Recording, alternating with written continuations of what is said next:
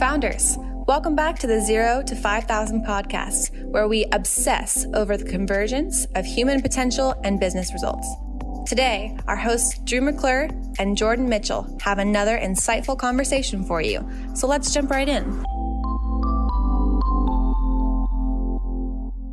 All right, founders, welcome back to the podcast.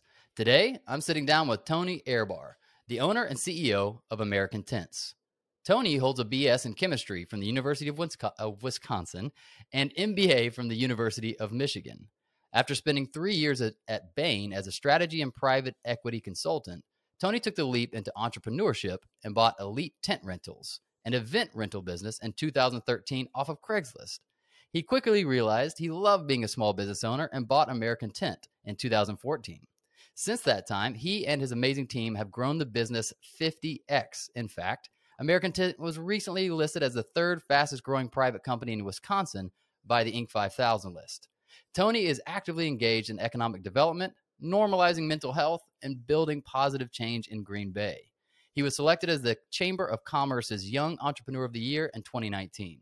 And here to share his journey and lessons learned along the way is Tony. So Tony, thank you for being here, my friend. Yeah, thanks for having me on. Awesome. Well, tell me, in your own words, we took our little stab at trying to understand your story. How did you come about starting this business? Yeah, so I was an entrepreneur by accident. So I started out as a chemistry major, did some consulting, got my MBA, and thought I wanted to be a consultant for the rest of my life, telling other people how to run their businesses. And I remembered back, I was watching Shark Tank one night, remembered back to a friend from business school who had bought a business off Craigslist, and thought, hey, it might be fun to have a little side hustle and buy something off Craigslist. So bought a tent rental business off Craigslist. I was living in Chicago, my brother-in-law living in Green Bay. And so he did the kind of operation side, and I was doing all the back end stuff. And that's all I thought about was my own business. So what does that mean to buy a business off of Craigslist? I didn't even know you could do that. Yeah, people will list anything on Craigslist. So I saw a tent rental business for sale. It was $60,000. It was basically inventory and a small customer list. And so, yeah, bought it out from the owner. And after that, we bought his manufacturing business. He was interested in getting out of manufacturing the next year. So that provided enough opportunity for me to move back to Green Bay from San Francisco, where I was living at that point. Now, why tent rental? Did you search specifically for that, or like how did you come across that? I said business for sale, and in Chicago there was a Mary Maids. In Green Bay there was a tent rental business, and so for no other reason than it sounded like something that was pretty simple and easy to get off the ground, and I thought something that you could scale in the area. Yeah. What if any, what kind of research did you do about the company before deciding it was something worth your investment? The guy had very little information on his tax returns. I don't think he was paying his taxes. So it was a customer list. It was going up and seeing his inventory. But for $60,000, it was kind of a bet on myself, more or less. Yeah, absolutely. So where did you start? You buy the tent business. What's your first move? The first move was to clean up the marketing message that he had. He was kind of known as the guy who gave really good deals and cheap deals on tents. He did fairs and festivals. And my idea was we could do weddings. Weddings are something where people are paying a lot more money. You get a bigger share of wallet because you can have a wide array of products. And then when the opportunity came to buy the tent manufacturing business, then there was some vertical integration. So we were able to make our own tents at cost, which allowed us to keep a pretty new inventory in stock. Yeah. So what did that actually look like to begin to market and target weddings as the new kind of avatar you're going for? Yeah. So it was getting a much better website. It was simplifying the process for customers, and then meeting with wedding planners. Those are typically the people who are the most connected, obviously, into the industry, and then doing wedding shows, and then taking really good pictures of those and proving we could do it and going from there.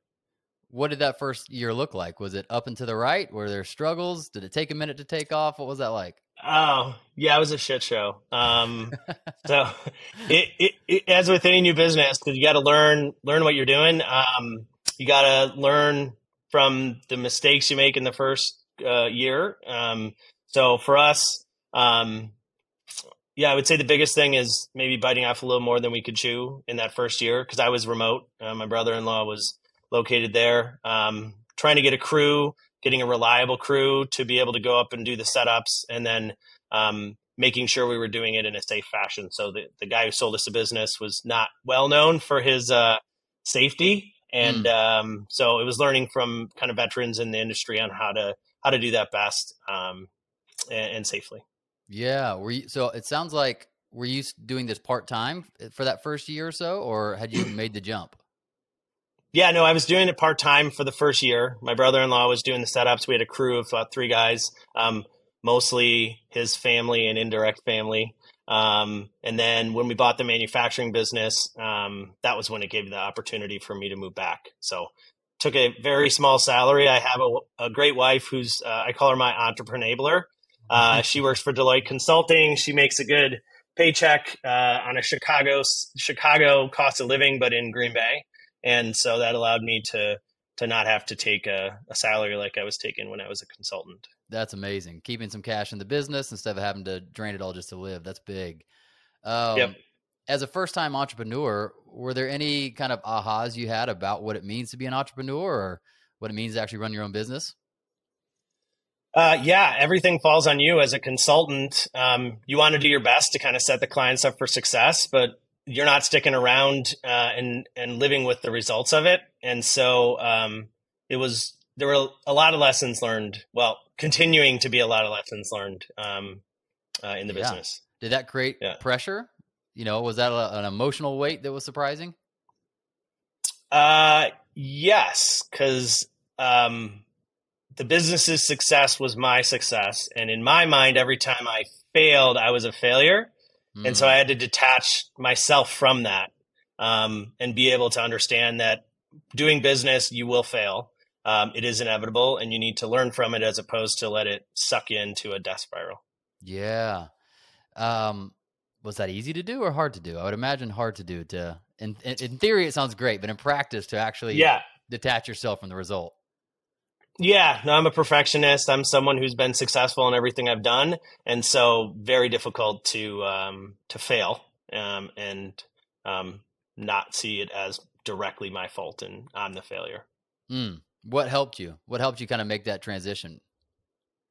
I had gone through some executive coaching and executive program here in Green Bay at a company called Initiative One, and they did a really good job of helping kind of with the mental health aspect of things and the being a good leader. And so there was a lot that I learned in there, a lot that I learned from other entrepreneurs. I think that's one of the best things you can do if you're an entrepreneur is talk to other entrepreneurs because it gets a little lonely being responsible for everything. So talking to people who've gone through it, who've learned from it. I just had a call this morning with a friend of mine. Mm. The guy who hired me into my first consulting firm runs a really big print business all over the U.S. Is that still something? I know you said you had a call this morning. Is that still something you do in a formal capacity, like staying a part of mastermind groups like that, or is it more informal at this point for you, the support?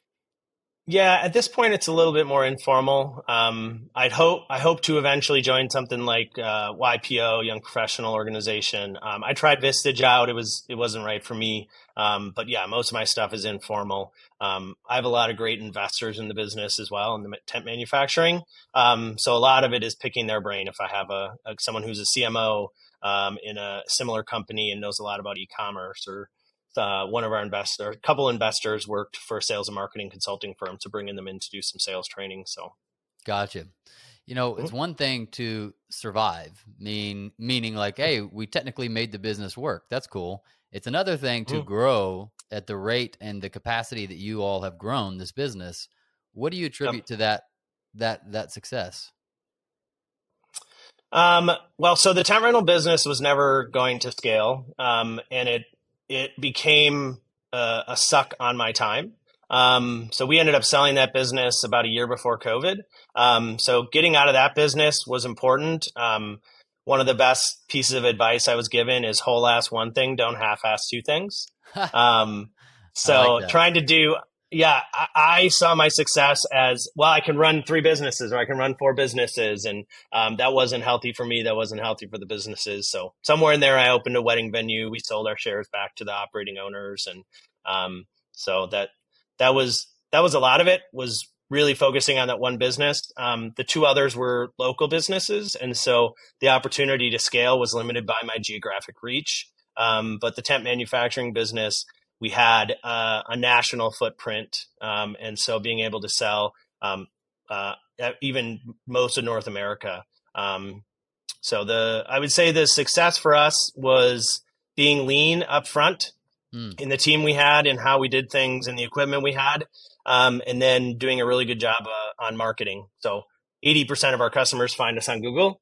And so it would make sense that we would have a good website and that we would have a lot of efforts put towards SEO and pay-per-click and that kind of stuff. Yeah. Okay. So if I'm hearing you right, it went from having both the tent rental and the tent manufacturing businesses to selling the rental aspect of it and keeping and doubling down on the manufacturing side. Is that right? Correct. Yep. Gotcha. So what does that look like to build up and scale a manufacturing business? So it's making sure you have the right people on the bus. You need someone you can trust as you get into a variety of roles. So I started off, as all entrepreneurs do, as the CEE, the CE everything. Right. So you're doing the finance, you're doing all the sales. So on a manufacturing business, you can't be good at everything, and a lot of times it's the production side of things. Especially I'm a little bit more of a visionary entrepreneur. So the details and the weeds do not excite me. They drain my energy. And so being able to think about growing the business, we had a really great employee number 1 who's been our production manager ever since, continues to shine in that role and continues to help us scale up. Well, let's talk about that for a minute. The idea of being the CEO of everything. I think, personality wise, but also restrictions of budget and all that kind of stuff often necessitates that there's a period of time where you have to kind of wear every hat and figure it out. But then there comes a time where you have to decide which things to pass off and when and to who. How do you think about that? How do you think about when to discharge something and say, I'm no longer doing finance for us, or I'm no longer doing sales, or whatever it is? Yep. Yeah. Some of it's opportunistic when you find the right person. Some of it is there's just not enough hours in the day for you to do those things. And then some of it is you find you're doing it poorly. And you need to find someone who can do it well, who is versed in finance or versed in marketing. So one of the first hires I made was my father, who is a fantastic salesperson.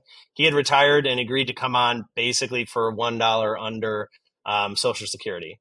Wow. And so he worked with us for 3 years. That was probably one of the most important things in scaling the business. Was he had 40 years of sales experience for 3M company and came in and started selling for us. Wow. What was the next thing that you kind of hired someone out for? Yeah, I hired kind of a utility player. She's still with the team. She's now our VP of HR, but she was doing a lot of the administrative work for the business. She was doing the bookkeeping, working with a local accounting firm for us. So yeah, that was the next hire. Gotcha. When did you round a corner in that business where you felt like, I think this is really going to work? Not just I hope it's going to work, but I think this is really going to work. I don't think we've arrived yet. I don't know. Bad question. Yeah, no, I think that's a really good question. When did I think it was going to work? I think it was when we moved from our first building into our next building. It was right around 2016, 2017. And at that time, we also bought out a business who made similar products to us. They made tent sidewalls for the tents. They started out doing tarps and then said, well, we can make other rectangles. And so let's make sidewalls. And so bought their business out, got their book of business, rebranded the business. So there were a lot of things that happened kind of in the middle there.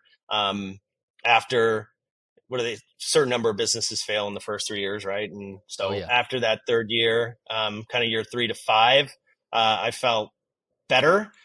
But yeah, I've never felt confident. It's always a constant battle of things going well and waiting for the other shoe to drop, because inevitably it always seems to have dropped. Yeah, yeah. Is there a difference in your mind between preparedness and needless worry or paranoia?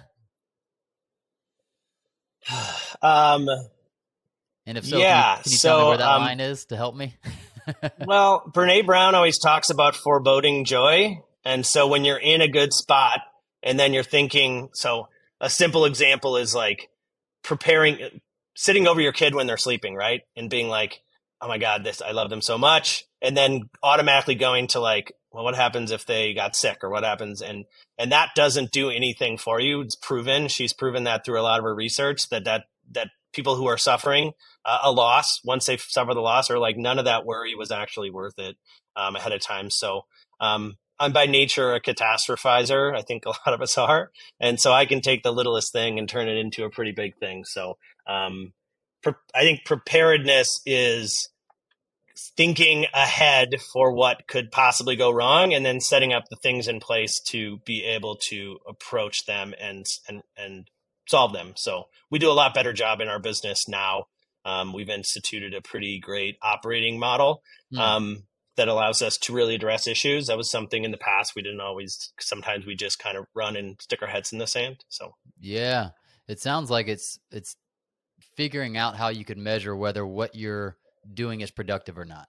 That is the type of preparing or worrying I'm doing leading to plans and leading to smart thinking, or is it not actually, like you said, standing over your kid? Is it not actually doing anything?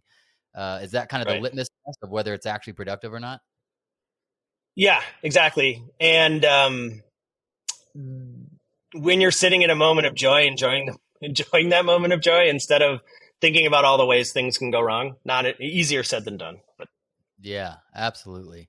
I want to come back to this. We're going to come back to this in a few minutes, just even around mental health and how do we, navigate life and business and the pressures and that kind of thing. But before, what I want to ask is, you're a really smart, driven dude, and you find yourself running a tent manufacturing business, and those aren't by nature, I would assume, sexy, right? Like it's not the next tech company that's going to take over the world, or some really neat sounding. We get to travel and do this.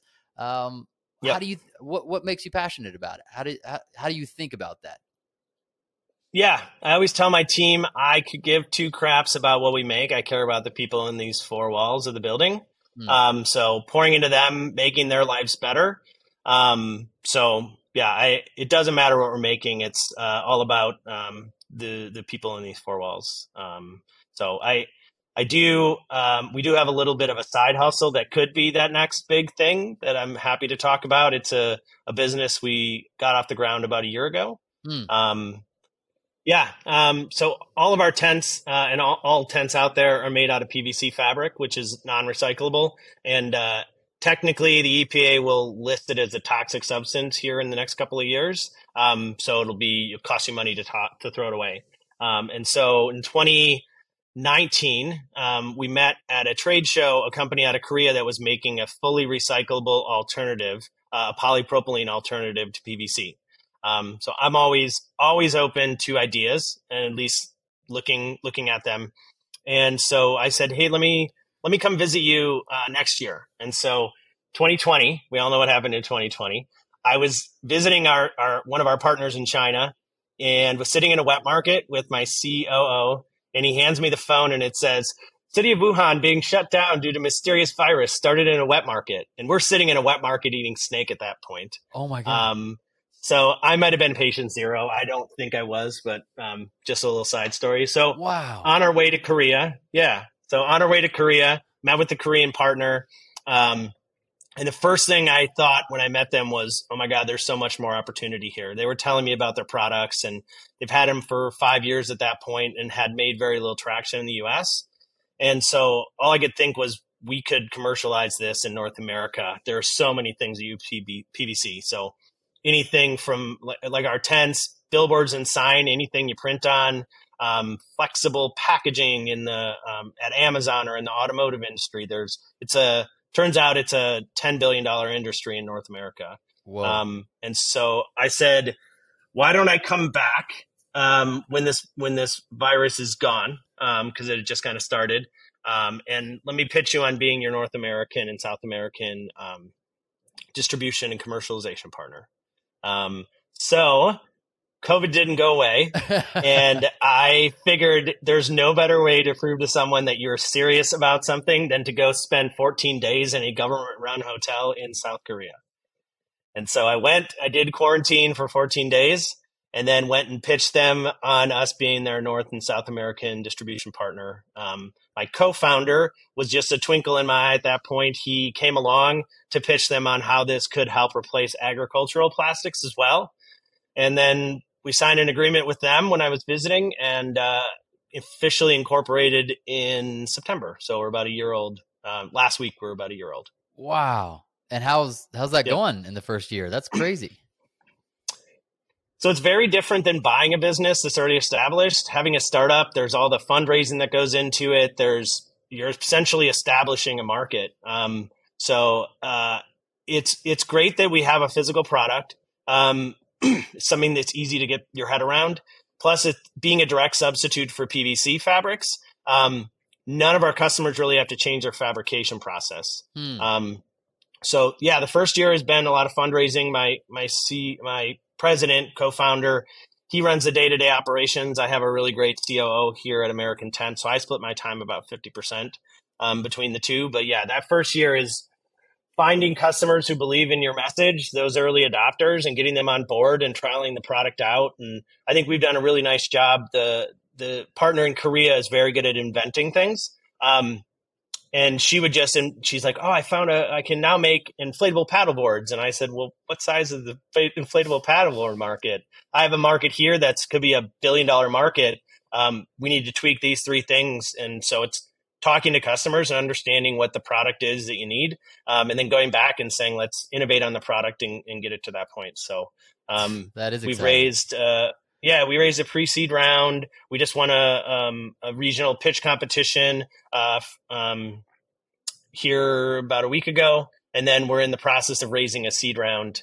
The first round was friends and family. This round will be venture capital. So it's learning a lot about venture capital and how that works, and how you want to bring investors in, and how much you want to value your company. And but we truly feel we're the only substitute at this point for PVC that's price competitive. Wow. But we are 100% recyclable, and it's actually a desired feedstock. And so a lot of companies say this is recyclable, but you can't recycle it anywhere. So what good is that? It's an 80% lower carbon footprint, which is huge for a lot of companies, especially like automotive companies, to be able to take that out of their supply chain. It's non-toxic. It's the same thing that Tupperware is made out of. So a really nice alternative there. And then it's 40% lighter at the same durability. Well, that's what I was going to ask. It performs just as well. It sounds like even better. Exactly the same, but has a lot more sustainable benefits. Yep. Wow, man. Yeah. Well, I'm glad I asked you that question about boring business versus exciting business, because now we get to find out about this. Yeah. So I was telling you earlier, my lights turn off. Speaking of sustainability, they turn off every 20 minutes, and I can't get around that. So you might see me one more time reach out here and get the lights to come back on. I love it. Well, man, what's really neat to me is that you're getting the experience of kind of 2 different businesses, as well as 2 different starts of the business, right? Like you kind of buy an existing customer list, an existing business, and scale it. And now you're getting an idea from the ground up. And like you said, finding early adopters, overcoming resistance to change what they've always done, and breaking the markets, raise money, raise capital. Like that's really neat. You're getting both experiences right now. Yeah, and we have a lot of good things going for us in the startup. The EPA, like I said earlier, is going to regulate PVC probably by 2024. And then the U.S. Plastic Pact, which 300 or 400 companies have signed right now. On the 11 points of the agreement, one of them was to eliminate PVC from their value stream. And we are, like I said, the only alternative fabric to PVC. You could switch to a polyethylene, which is a lot less expensive, but not durable enough. Or you could switch to a polyurethane, which is 3 times as expensive. So we're kind of sitting in the middle. We're the only player in the market. And I know they say first mover advantage is just a cliche word, but we kind of have a first mover advantage right now and have a really great trade secret and a really great partner over in Korea. All right. Well, are you still taking friends and family seed money? You might have a new friend over here. The friends and family round is done, but the seed round is still happening. Okay. So we're right in the middle of that right now. Awesome.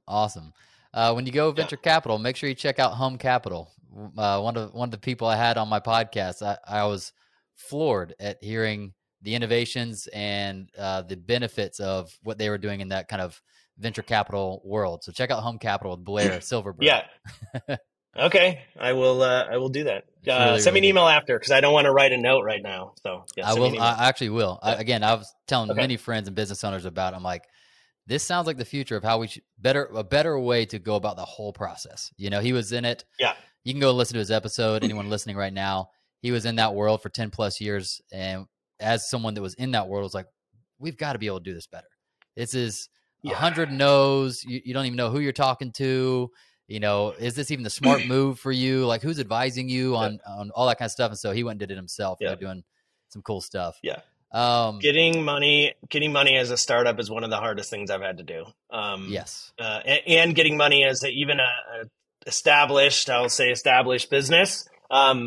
It's really difficult. And so there has to be a better way to do funding for small businesses rather than angel investors. I know I was at an event last week for Denver Startup Week, and JP Morgan Chase is developing a new product specifically designed for small businesses. So we'll see if things start to head in that direction. I think they're starting to see that there's a lot of other companies popping up that are doing that and doing some micro lending, microfinancing, and not doing it at 20% interest, which is not sustainable for a business. Can kill you. Can kill you as a business. Yeah.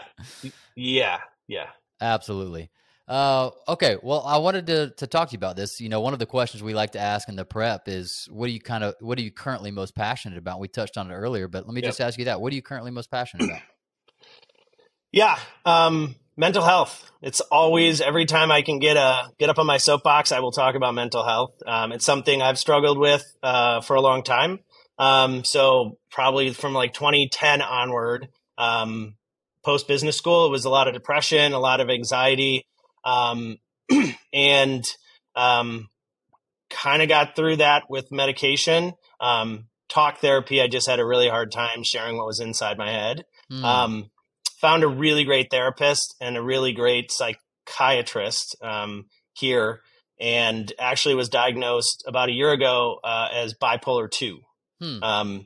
It's a very different diagnosis than depression. You treat it with very different drugs. And so I had spent 8 years getting treated for something I didn't have. Bipolar depression and bipolar is very different. And so finding that out, and a lot of it was being with my therapist for 3 years. She said, you know what? I've seen you up and I've seen you down. And I think this could possibly be what your diagnosis is. And so wow, it was a hard thing to hear, because you hear bipolar and you're like, all right, Carrie from Homeland, right? Where she's like doing drugs in the bathroom 1 minute and then having sex with a random, that's not what bipolar is. There are people who suffer from severe mania. I'm bipolar 2, so it's more hypomania. We spend most of your time in a depressive state. So getting on the medicine, being able to talk. What does that term hypomania mean? Hypomania, I would describe it as a flow state. It's the state where you're not invincible, but you're feeling like you can do everything. You could have an 80-hour week. You're waking up at 4 a.m. You're talking faster. You're thinking faster. And lots of times for people who are bipolar 1, if you continue on that path, it heads into mania. And mania is a full psychotic break. For me, hypomania kind of exists for a period, and then your brain is like, all right, dude, I'm done with this. And you go into depression. So it's almost like you spend all that fuel and then there's nothing left in the tank. And so it kind of bottoms out. Is that what it's like? Correct. Yeah. Yep. So what did you find that, knowing that and allowing you to kind of accurately know what's actually going on, what changed in terms of treating that and helping you manage that better? Yep. So I mentioned earlier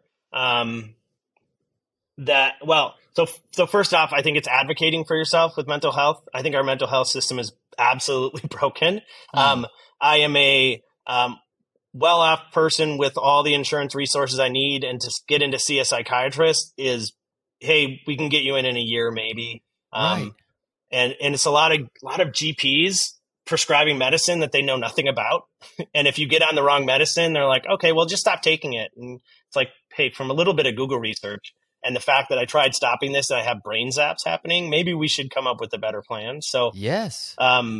there's not a lot of things down the pipe that I think can help with some of these things. It's just getting more people with this degree. But I also think hospitals can do a better job with care coordinators. So when you're diagnosed with cancer, they give you a care coordinator to help you coordinate amongst all the doctors you're going to see and all the tests that are going to be done. Mm. So I think there's a better model for that, but I'd say it's advocating for yourself. It's being willing to talk to people. I heard a really great analogy the other day that most of us have a lot of pebbles in our shoes, and they're little things that are kind of piling onto us. And a lot of us let them become rocks, and rocks are a lot harder thing to deal with. And so if you can deal with the pebbles when they're still pebbles, you don't end up with a lot of rocks. And so that's another thing, is being proactive, where you're like, oh, well, I'm doing okay, so I don't need to go see a therapist, or I don't need to talk to someone. But that having that maintenance every 3 weeks to talk to someone and just kind of get that stuff out of your head and talk it through is super valuable. So I love that. for me, and I know, yeah. So one of your questions that I saw on here was, what's the hardest decision I ever made? Coming back from that 14 days in quarantine, no person who struggles with mental health should spend 14 days in essentially a prison cell. And so I came back extremely depressed from that. And so the hardest decision I've had to make is I actually checked myself into an outpatient, intensive outpatient facility. I struggled with leaving the business and letting the team kind of take things over, but I wasn't getting better, and I wasn't going to get better. And so it's admitting that you have whatever disease it is. And it is a disease. It's like having diabetes, right? You got to treat it and you got to take care of it. And so that was a tough decision. And luckily my wife is wonderful, and she stepped in as kind of ran the show for a couple of months there. But so that's the other thing, is if it gets to the point of being really bad, you need to take drastic steps to get yourself out of it. You never want to get to the point where, God forbid, someone takes their life or gets into drugs and alcohol, that kind of stuff. It's hard to ask for help. It's hard. Oh yeah. So, and as a man, it's even harder to ask for help. Or maybe not hard to ask for help, because people will help, but it's hard to admit. Yes. Because you see it as weakness, right? That's how I feel. Even in small things, like, I was talking to a therapist the other day about it, just that I still feel guilty and ashamed if anxiety is affecting me, because, and then I get worried about that, which makes it worse, because I don't want it to inconvenience anybody. I don't want to burden the family or change plans or anything like that. And so it's a spiral. And he was like, why is it so hard to just say, hey, I need a minute? And I was like, I don't know. I don't know, but it feels like I'm not allowed to in my head, Yeah. Yeah. You said two important words, guilt and shame. Yeah. I don't know if you're a fan of Brene Brown. I am. But she talks a lot about this, right? And she says guilt is I did something bad. Shame is I am bad. It's a very small difference, but it's a very important difference. And it's something that I think back in the day, parenting, you're like, it would be, well, I'm disappointed in you, right? I will never tell my daughter I'm disappointed in her. I will always say I'm disappointed in the action that she took, right? But shame leads to numbing behaviors. Guilt you can get over. And so it's kind of back to if you fail, you're a failure. It's disassociating yourself from the action. Yeah.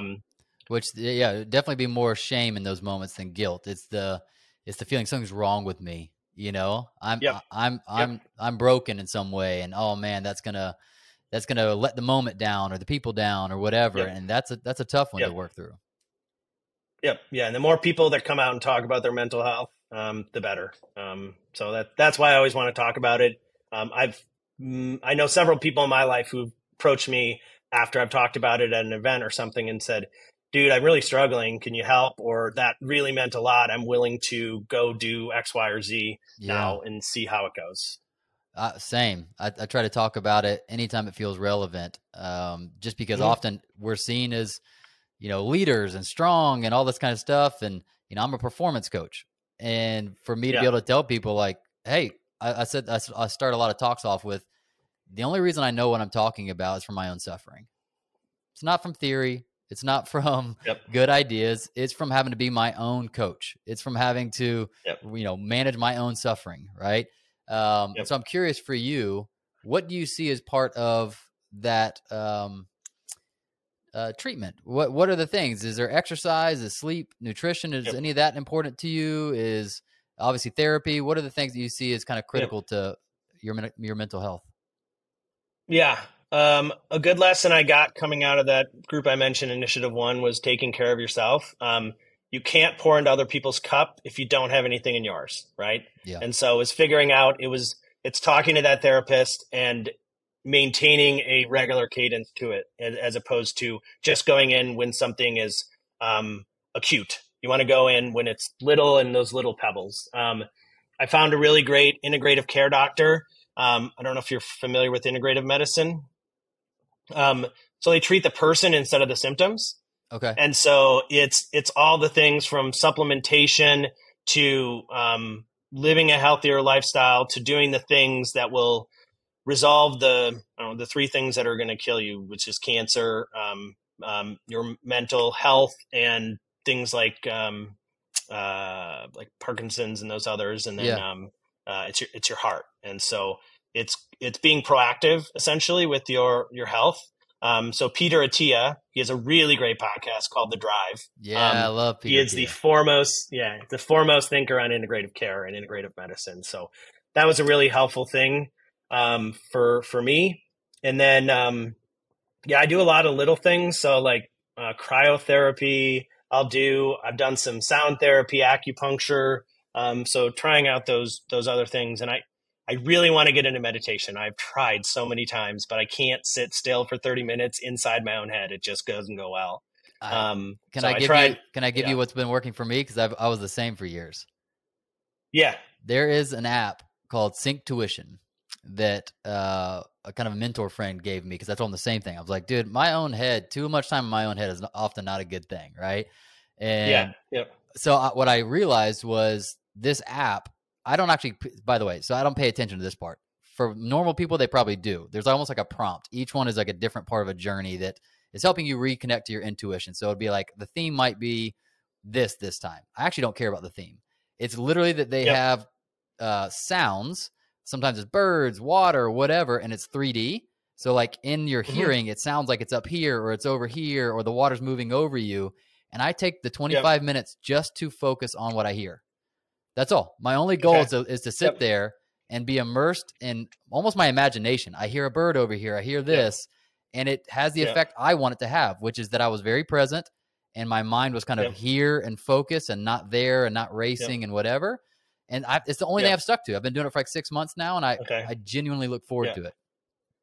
All right. Well, I can't write these things down because I don't want to stop looking at the camera. All. So that's I'll another send it all on an email or put it in the show notes or something. I've heard actually with meditation, all those thoughts, you don't want to push them away. Those are actually good. It's kind of like the blowing off a little bit of steam, and it's those thoughts kind of escaping.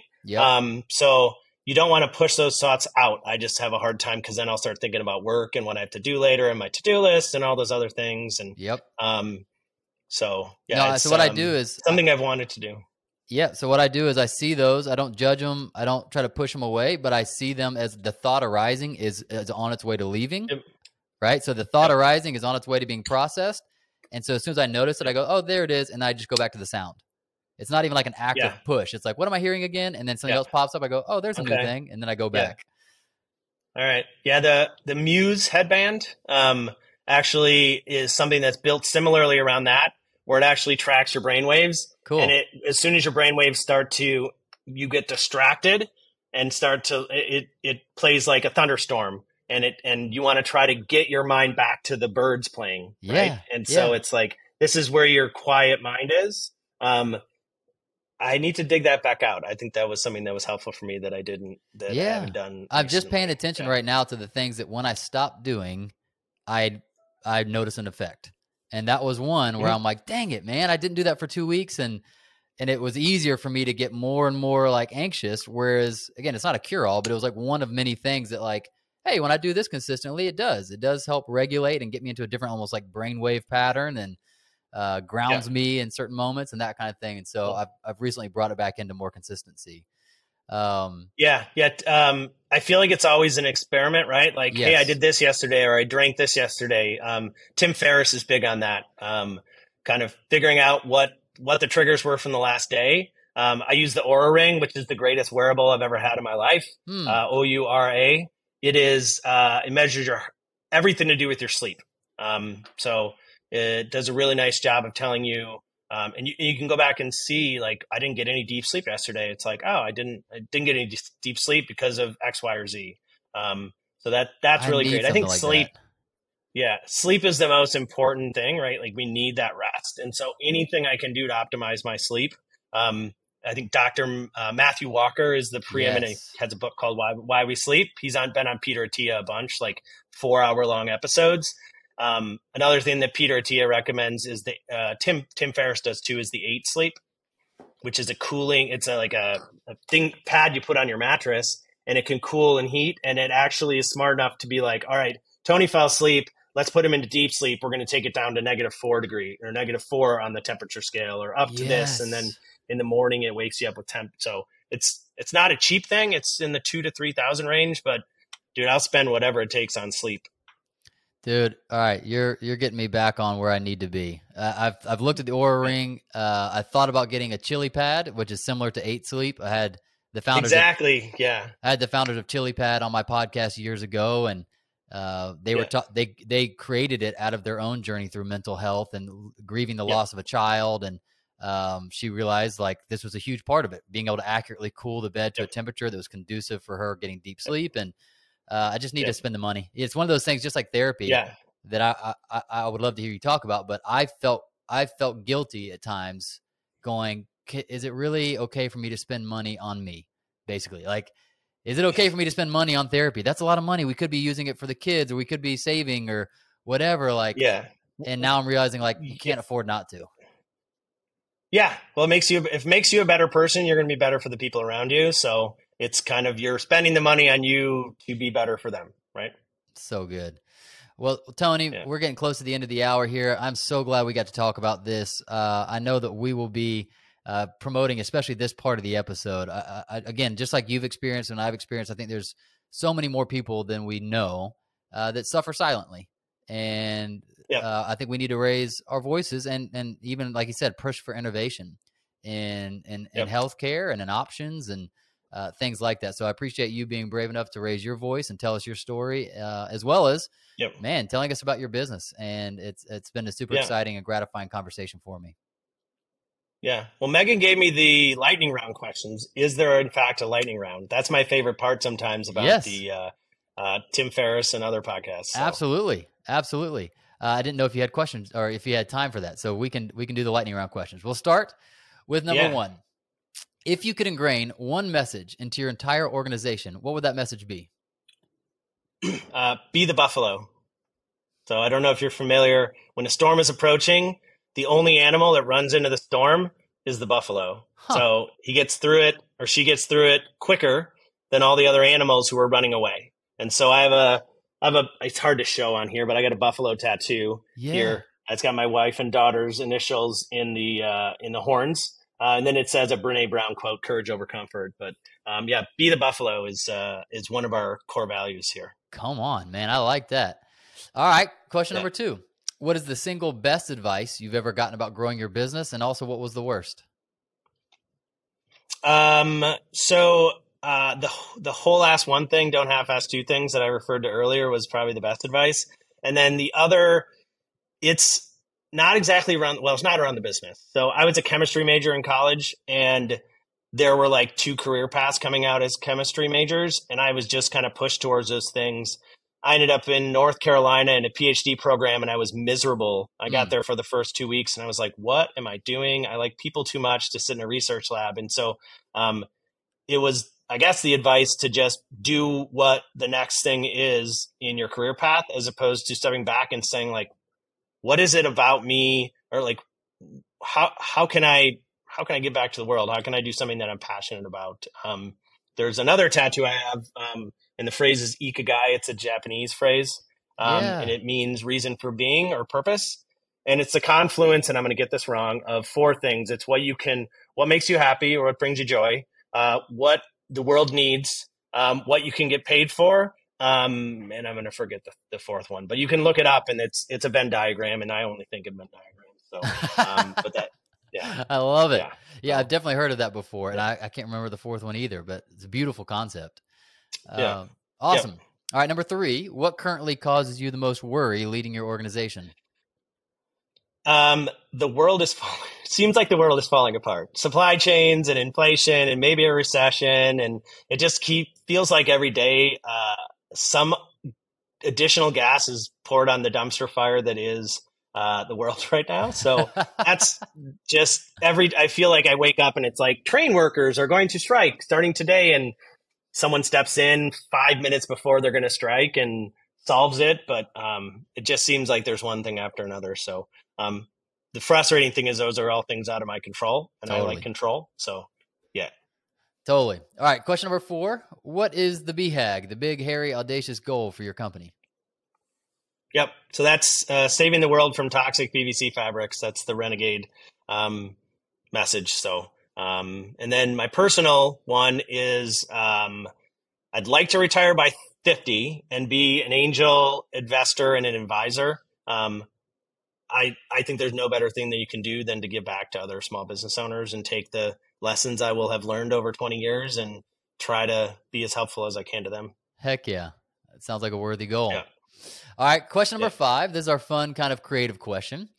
We call it going back to the future. If you could hop into a DeLorean, you get to go back to your past, and you get to deliver a message to the younger version of you. When would you go back, and what message would you pass along? Somewhere around college or right after, maybe even high school, don't control the outcome. I was a complete control freak, and so trying to control things that are outside of your control is impossible, or nearly impossible. So I'd say basically sitting back and enjoying the ride and seeing where things take you, as opposed to like, let's plan out the night. I'm going to get married when I'm 28, and I'm going to do this when I'm 30, and then this is so like I can't plan further out than 2 weeks in my life. Well, how could I plan out 10 years? That's good. Yeah, man. And it creates all the worry, and it creates all the anxiety trying to control the things we can't control, right? Yeah. Yep. Awesome. Tony, thank you. Thank you for sticking around for the extra few minutes for the lightning round questions. I'm glad we did that. And man, again, amazing interview. I appreciate your time and your wisdom. Yep. Appreciate the opportunity to talk. Founders, thanks for listening. We hope you enjoyed it. Make sure you subscribe to the podcast and hop into our monthly founder email so we can ensure you stay on the edge of peak performance and massive business results.